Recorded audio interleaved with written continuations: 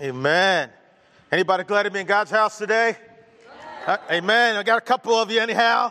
The day I'm calling today is our tabernacle experience. Israel wandered in the desert where it's really hot, and they worship God, and we're going to do that today. Our AC is not working as well as it could be. I cranked the sucker down to 73 yesterday morning, and it hopes that we'd be good. And it's a little bit warm. Feel free to fan yourself, to fan your neighbor. But I tell you, here's what I know. But I got to hit my timer on my thing, or we'll be here all day. Hold on here. This is very professional of me right here. All right. Okay, cool. I know that when things like this happen, little minor distractions, and I know the children's wings computers crashed, it's because God has something to say today. And he wants us to be distracted, right? No, I said God again, didn't I? You know, God has something to say today. Well, back up, man. I'm just all over the place. And the praise team, I said, all this stuff happened because of God. God caused this stuff. And I meant to say Satan did this to distract us. And so my mind's confused a little bit today. But what I'm trying to say is God has something to say. And we're not going to let a little bit of warmth distract us. And I got a fan blowing on me that feels pretty good right now. Okay, so we're in this series, and it's an extremely important one. It's called Becoming the Church He Intended. And so far in this series, we've seen that the church that Jesus intended is not just a bunch of people meeting in a room every week, but we see that the church Jesus intended is his body. It is his bride. The church Jesus intended is his family, is his flock. The church Jesus intended is God's temple, is the promised messianic kingdom. The church that Jesus intended is the called out ones, called out from the world to be different than the world, to go back into the world, to change the world. And the church Jesus intended is actually the hope of the world. And the church that Jesus intended is made up of people who have died to and denied daily themselves. Crucified followers, and not fans, who are fully devoted to the apostles' teaching, to the fellowship, the breaking of bread, and the prayer. And brothers and sisters, I am absolutely convinced that when you and I are fully devoted to those four things, we'll experience what the church in Acts chapter 2 experienced. Everyone will be filled with awe and wonder. God will move among us in mighty and powerful ways. We'll experience radical and authentic community with each other. And God will add to our number daily those who are being saved. Like, come on, can you picture it? Can you feel it? Do you want it? And I'm equally convinced that if we do not devote ourselves to those four things, we'll never experience what the Acts 2 church experienced. And instead, we'll just be spinning our wheels, treading water, having a minimal, if any, impact for the kingdom. In fact, I was talking to somebody this week about how if we want to see more people walk through the doors of this building, I mean, would anybody like to see that? That what we need to pray for is not for more people to walk through the doors of this building. But what we need to pray for is for a greater devotion among us who are already here. Because any growth that is fueled by anything other than devotion will quickly fade away. Now, in Acts chapter 2, we read about the commitment that those 3,000 who accepted Peter's message and were baptized, what they were committed to, their devotion. They devoted themselves to the apostles' teaching and to the breaking of bread and to the fellowship and to prayer. And the results, everyone was filled with awe, and many wonders and miraculous signs were done by the apostles. All the believers were together and had everything in common. Selling their possessions and goods, they gave to anyone as he had need. Every day they continued to meet together in the temple courts. They broke bread in their homes. like small groups, and ate together with glad and sincere hearts, praising God and enjoying the favor of all the people. And the Lord added daily to their number those who were being saved. Yeah, what we need is greater devotion. I had lunch with a friend on Friday at Martin's Grill. I got me a po' boy. Anybody have one of those things? Those shrimp suckers? They are good. I'm just telling you. And they make a good one at Martin's if you like po' boys. And, he attends Maple Grove, and he serves at Maple Grove. And we were talking about this very thing, about how if we are really devoted to those four things, that everything else will kind of just take care of itself. I mean, seriously, think about it. If someone is devoted to reading God's Word and studying God's Word, and if they're devoted to submitting to that Word and living out that Word, and if someone is devoted to regularly being on their knees in the presence of and crying out to the sovereign King of the universe for the spread of the Word and advancement of His kingdom, and if they're living in authentic Christian community, sharing life together, pursuing God together, investing in others together. And if when they break the bread, if when they take communion, they remember Jesus, remember how He lived, remember how He died, remember why He died, remember what He said, remember the cross and what it actually cost the Father and the Son.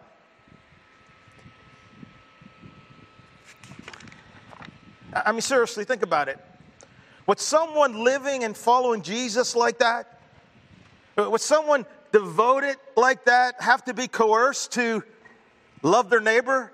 Have to be coerced and told to share their faith, to forgive those who hurt them, to care for the orphan and widow, to demonstrate compassion to the least of these, to live in authentic community, to serve in the church, to give their tithe and offerings to the church?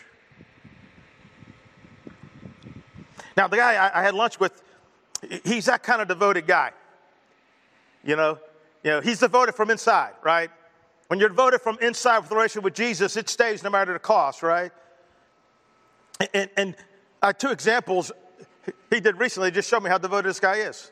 Like one was when I called him on a Saturday when we had to go to a quick trip for a family emergency, in Indiana, and we needed someone to fill in for one of Laurie's classes back there. I sent out a mass text to 20 people. He responded in 20 seconds. I said, yeah, I'll fill in. Glad to. Anytime you need me, right? Because it's just kind of what you do. Now, this morning, I want to pack a conversation that I'm calling Not So Fast. Turn to the persons you're right and left and say, not so fast. Not so fast. Not so fast. And the reason I'm calling this not so fast is because yesterday morning, I was wrapping up the conversation I've been working on all week, and I kind of heard God, and moving on to the next discussion in our series, and I really felt God say to me, hold on, Steve, not so fast. I don't want you to move on quite yet. And if you're here last week, you know that we talked about how we're not to merely be fans of Jesus and simply admire Him, but that we are to be crucified followers. Paul said in Galatians 2:20, right? I have been crucified with Christ, and I no longer live. The life I now live in the body, I live by faith in the Son of God who loved me and gave Himself up for me. Not so fast. And you remember this quote from last week? Jesus was never interested in having fans. When He defines what kind of relationship He wants, right? And Jesus gets to do the DTR, right? He gets to determine the relationship. Enthusiastic admirer isn't an option. My concern is that many of our churches in America have gone from being sanctuaries to becoming stadiums. And every week, all the fans come to the stadium where they cheer for Jesus, but have no interest in truly following Him. Okay, not so fast. Do you agree with that last statement? Do you think that happens, that there's people who come in to rooms like this and cheer for Jesus, but really have no intention of following Him? The quote continued, the biggest threat to the church today is fans who call themselves Christians but aren't actually interested in following Christ. They want to be close enough to Jesus to get all the benefits, but not so close that it requires anything from them. Not so fast. Do you agree with that statement? But do you think that's the biggest threat to the church? I do, because that's not what the church is, right? The church is people who are radically following after Jesus. So if it's full of people who are not following after Jesus, it's not even the church to begin with. You see, if we're not following Jesus, we're not a disciple of Jesus. And what about that last part? You know, they want to be close enough to Jesus, right? But not so close that he requires anything of them. They want the benefits, right? We want the love, we want the grace, we want the mercy, we want the promise of heaven, but not so close that Jesus might require something from them. You see, the truth is, according to Jesus, we cannot and we are not following him unless we die to ourselves. We cannot and we are not following Jesus unless we die to ourselves. Get it? Good.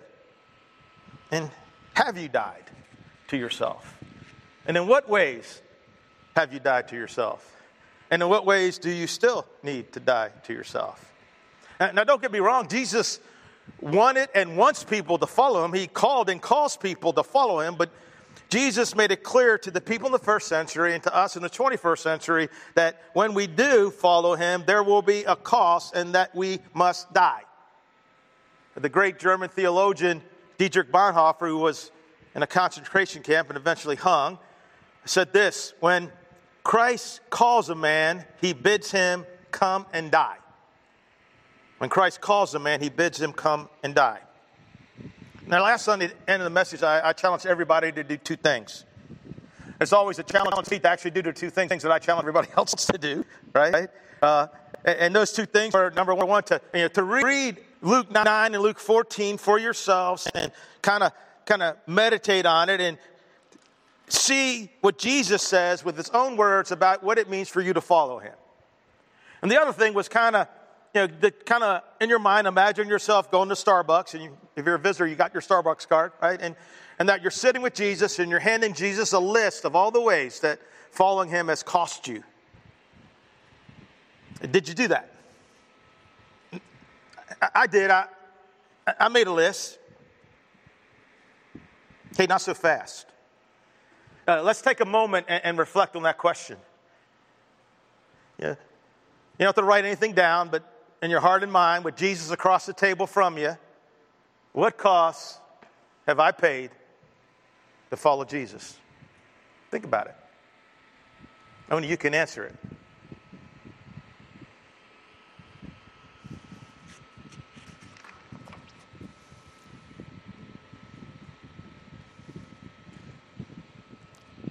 Now, several things stuck out to me as I read my list, wrote my list, is that the cost that I have paid, they just pale in comparison to the cost paid by so many of my brothers and sisters around the world who suffer very real, very intense and persecution for their faith. In the book, Letters to the Church, I got a copy, another copy. Anybody want a copy? I ain't want to fast. I think I can do this, right? I was watching cornhole tournament yesterday. World Championship of Cornhole, believe it or not. Okay. It's crazy stuff. I didn't know they even had it. All right. Now, listen to this, what he writes in this book, Letters to the Church. It's a chapter called Crucified. The more I study the Gospels, the more I am convinced that those of us who live in the United States have a warped view of what it means to be a Christian. It is for this reason that we're in the state that we're in. A warped view of Christianity can result only in a warped church. But what if we started over? What if we bulldoze what we currently call church and started over with actual Christians? A believer from a house church in Iran who can't be named for obvious reasons explained that people who want to join the church have to sign a written statement agreeing to lose their property, be thrown in jail, and be martyred for their faith. Many Christians are arrested in Iran and either are executed or in prison for years. Fellowship looks a lot different when the church consists of those who have a biblical understanding of Christianity. Interestingly, some research shows that Iran has the fastest growing evangelical population in the world. When a friend of mine came back from visiting a church in Iraq, I asked him what the biggest difference was between our church and the church in Iraq. He said, what we call sanctification, they call prerequisite. In other words, we act as though surrender is a lifelong process where we slowly decide whether or not we will give up certain things to God. Meanwhile, the believers in Iraq teach the way of Jesus taught. They're required to count the cost, surrendering everything up front. Otherwise, they cannot join the church. Years ago, I was in China and visited an underground church gathering where I asked them about the persecution. And each person who stood up started sharing stories about persecution he or she had endured. Sometimes they had to hide in the walls because the government officials were coming. Some of them had even run from gunshots, but I wish you could hear the way they were sharing. Everyone was just laughing like it was a party. It sounded completely insane to me hearing them laugh about being shot at. But it didn't faze them because they just expected it. And in their prayers, they were screaming out to God to take them to the most dangerous places. I want to suffer for you. I don't want to go to a safe place. I don't. Please. I want to be counted worthy to die in your name. That's the way they prayed. If you have a group like that, how are you going to stop them? That's the way the church is supposed to be. An unstoppable force ready to take a hit and go right back in to the battle. So my list kind of struck me like, okay, my list pales in comparison. Another thing that struck me is that some of my greater costs are like in my rearview mirror. I paid them.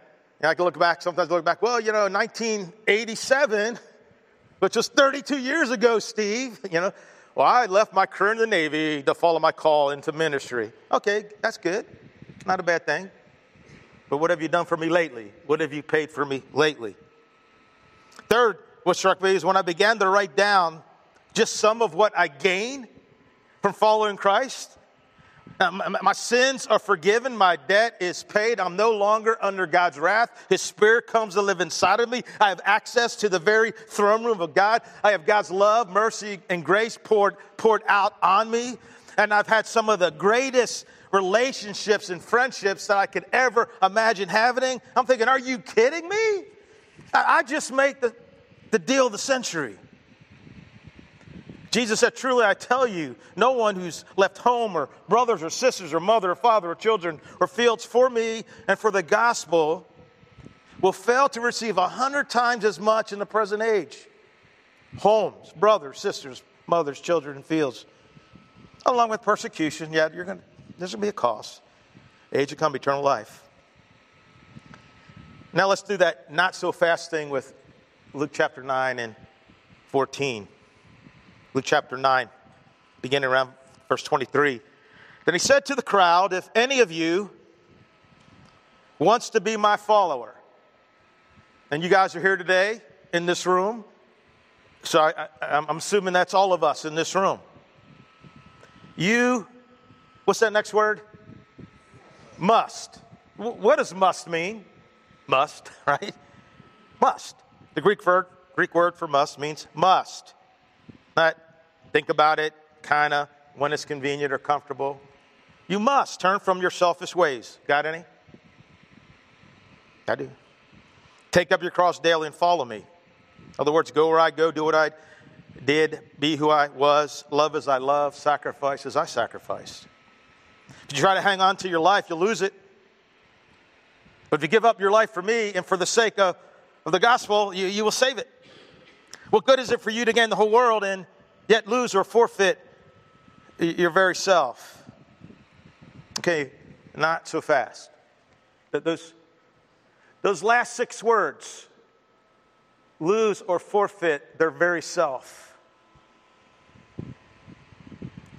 That seems like a pretty high cost to pay for not following Jesus in his way of self-denial and cross-bearing. See what Jesus is saying, you know what? You're going to lose you. you're going to lose you. You're going to lose the you that you were meant to be.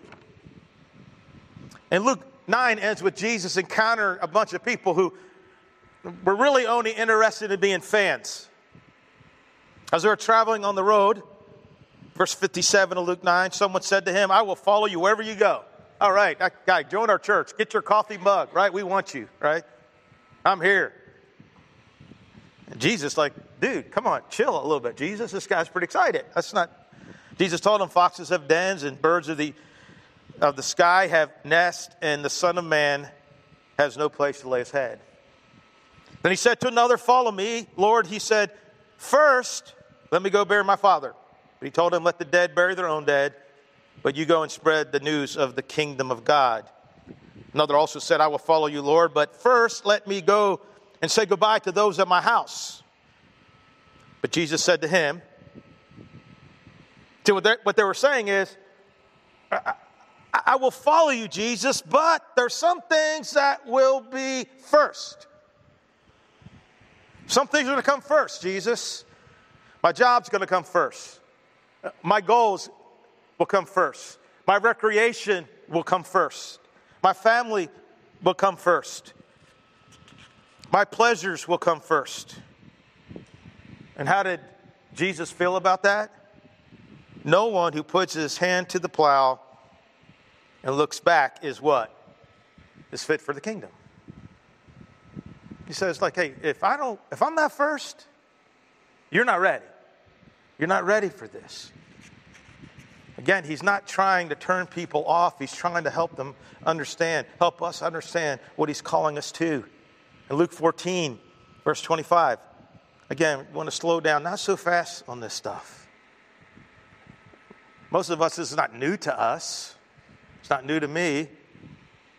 Now, great crowds were traveling with him. Great crowds sounds like a good thing. Lots of people sounds like success. So he turned and said to them, if anyone comes to me and does not hate his own father and mother, wife and children, brothers and sisters, yes, and even his own life, he cannot be my disciple. Whoever does not bear his own cross and come after me cannot be my disciple. Not so fast.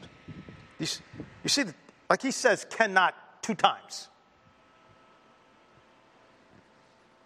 If we don't hate our family, father, and even our own life, we cannot be his disciple. If we don't bear our cross, if we don't live a life of self-denial and self-sacrifice, I mean, what does he say? He says we can't.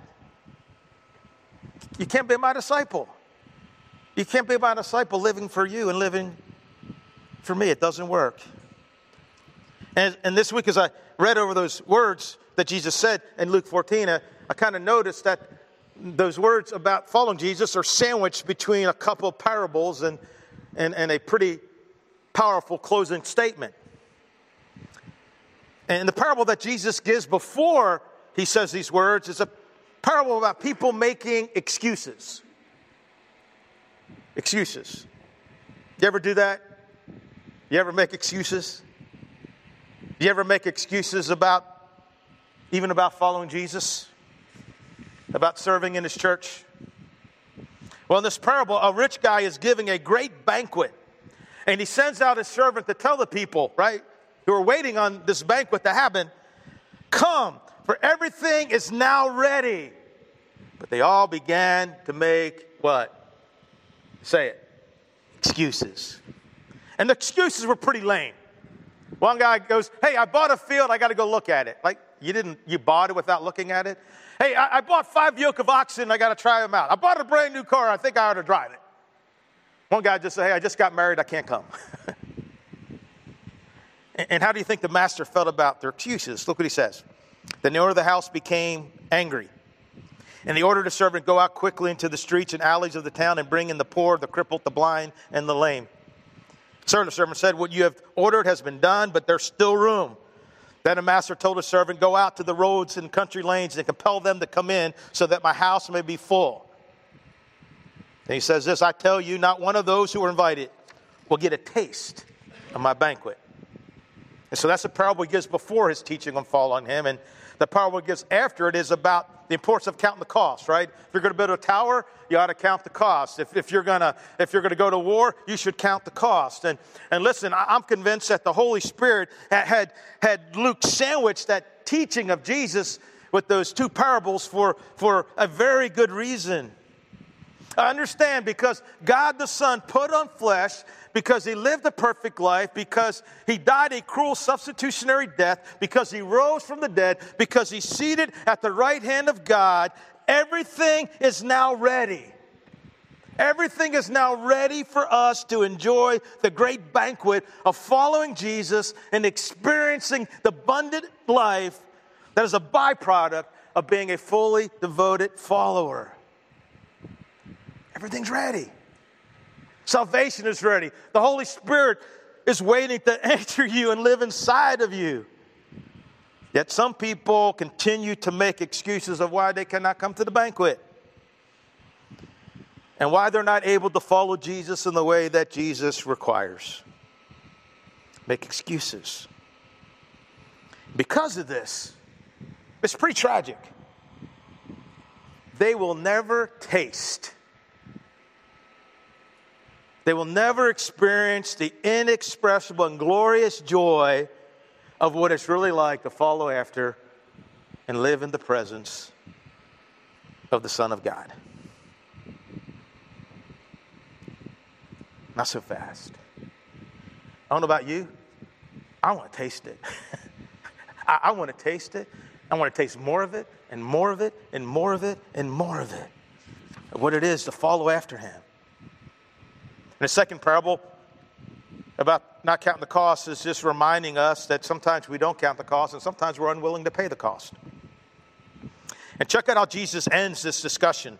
Right after the parable about counting the cost, he says this: those of you who do not give up everything you have cannot be my disciple. Right? There's no 7 trumpets, 7 seals, right? He's been real clear, right?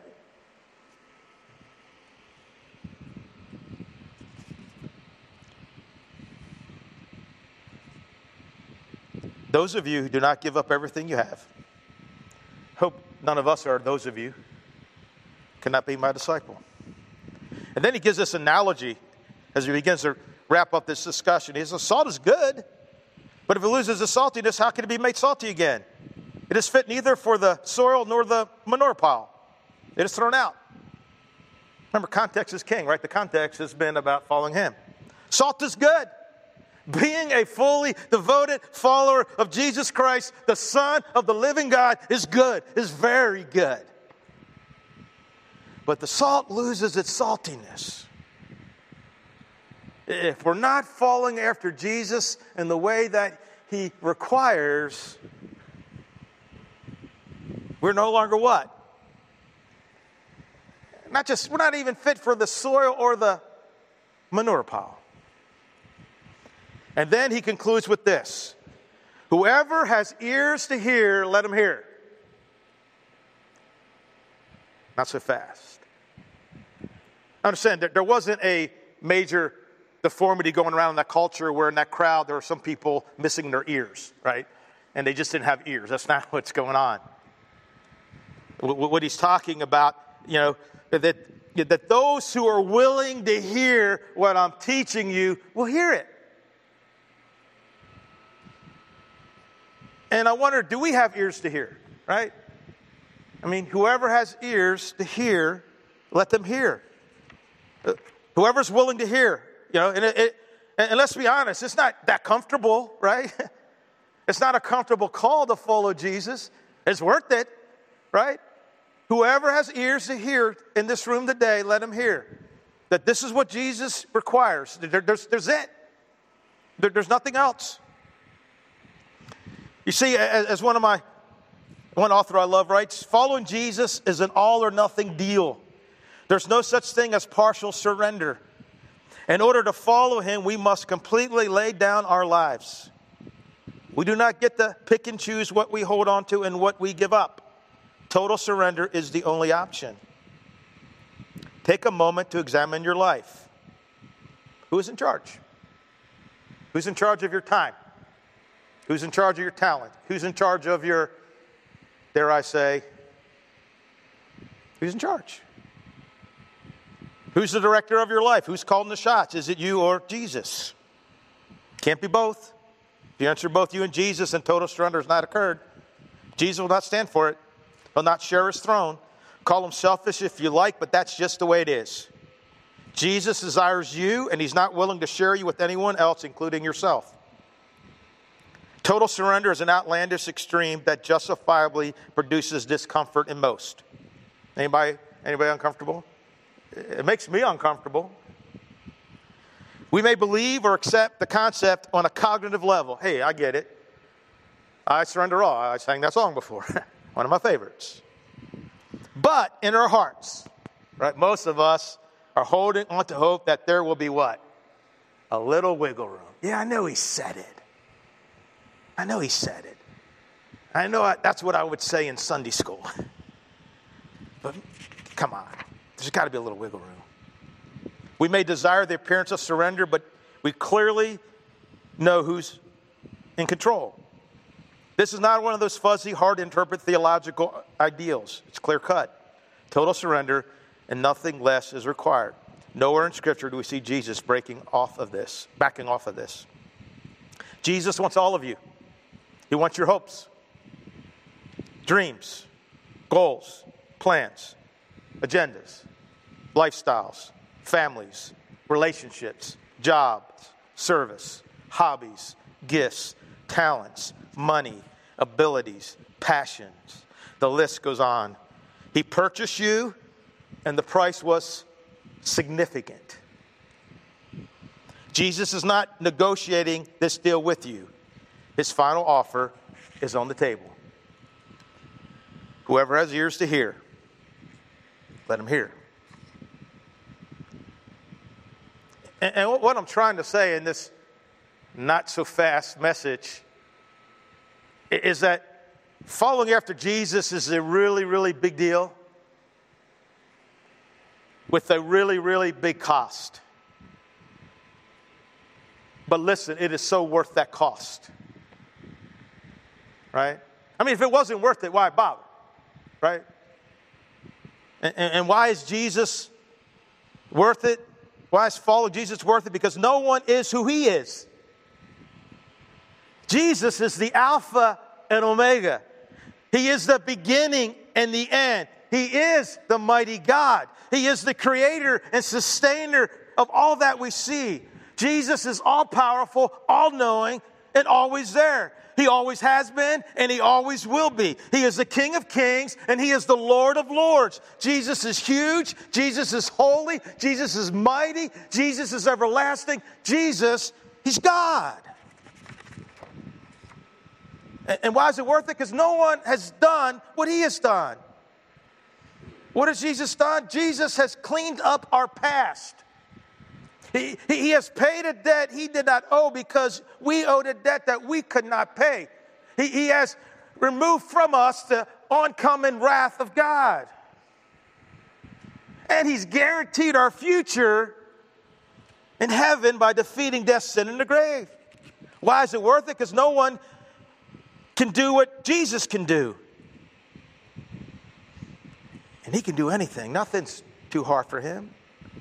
Jesus can deliver what he promised. He can bring peace to any conflict. He can conquer any problem. He can calm any storm. He can slay any giant. He can defeat any enemy. He can move any mountain. He can part any sea. He can restore what is broken. He can bring life to what is dead. He can free any captive. And no mission can accomplish what Jesus' mission accomplishes. Understand, those who follow Jesus, they change lives. They change hearts. They change homes. They change marriages. And they redirect the forevers of lost men and women. They give hope to the hopeless. They give belonging to the lonely. They give freedom to the captive. They give meaning to the searching. They give family to the orphan. They give love to the unloved. They give food to the hungry.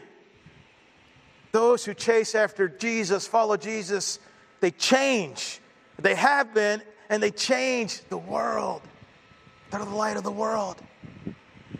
And why is it worth it? Because Jesus said it's worth it. Again, he said this, truly I tell you, in other words, he's telling the truth, no one who's left home, brothers or sisters, or mother or father, or children, or fields for me in the gospel will fail to receive 100 times as much in the present age. Homes, brothers, sisters, mothers, children, fields, along with persecution, and in the age to come, eternal life. It's like, not so fast, right? It's like, is he telling the truth? Like if he's telling the truth, that seems like a good deal to me. Right? If he's telling the truth, what he's telling me is that you know, I give $1, I get 100 back, right? I lose one thing, I get 100, right? That seems like a good deal, right? Yeah, there's some persecution. That still seems like a good deal because the final chapter is eternal life in heaven, right? He said, you follow me, you got the promise of heaven and this incredible world, right? You get to live there forever in my presence. You'll see the glory of God. You'll walk those streets of gold.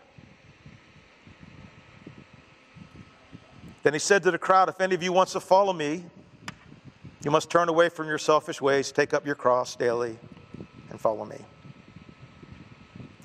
The late 1800s saw an explosion of the gospel in India. I mean, entire provinces closed to the gospel were swept up by a missionary movement that is perhaps unparalleled in history. Wales, in particular, sent hundreds of missionaries to northern India, and they were joined by Indian evangelists as well as missionaries from England and Australia and the United States. And this movement was remarkable for a couple of reasons. Number one, because it's mostly led by Indian missionaries themselves. And second, the endeavor focused on northern India, which was firmly in the grasp of the most oppressive forms of Hinduism, is a place where the caste system was really strong and where the headhunters ruled. Understand, these provinces often prided themselves of the hostile reaction they gave to outsiders. And dozens and dozens and dozens of missionaries were killed. But despite the opposition and violence, or perhaps because of it, the gospel made inroads into this previously off-limits area. In the 1880s, a Welsh missionary who endured a lot of persecution finally saw his very first convert in a particularly brutal village. A husband and wife with their 2 children professed faith in Jesus and were baptized. Their village leaders decided to make an example out of the husband. Arresting the family, they demanded that the father renounce Christ or see his wife and children murdered. When he refused, his 2 children were shot by archers. Given another chance to recount his faith in Christ, he refused, and his wife was murdered. Still refusing to recant, he lost his life as well. And witnesses later told the Welsh missionary, those that were there, they said that when asked to recount or see his children murdered, the man said, I have decided to follow Jesus, and there is no turning back. And seeing his children killed, he reportedly said, the world can be behind me, but the cross is still before me. And after seeing his wife pierced by arrows, he said, though no one is here to go with me, still I will follow Jesus. And according to the Welsh missionary, when he returned, a great revival broke out, and even those who had murdered this family came to faith in the Lord. And the account of this family's being martyred just spread widely throughout India, and eventually his final words were put into a song that we probably know. I have decided to follow Jesus. And eventually that song made its way to America.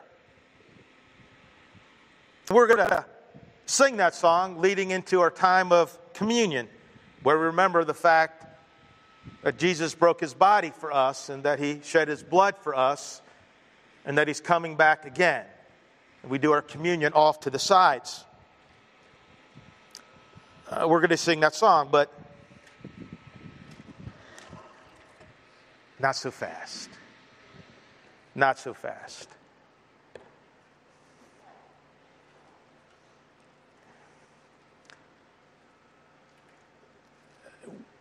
I think God wants us to sing the song from here, not just from here.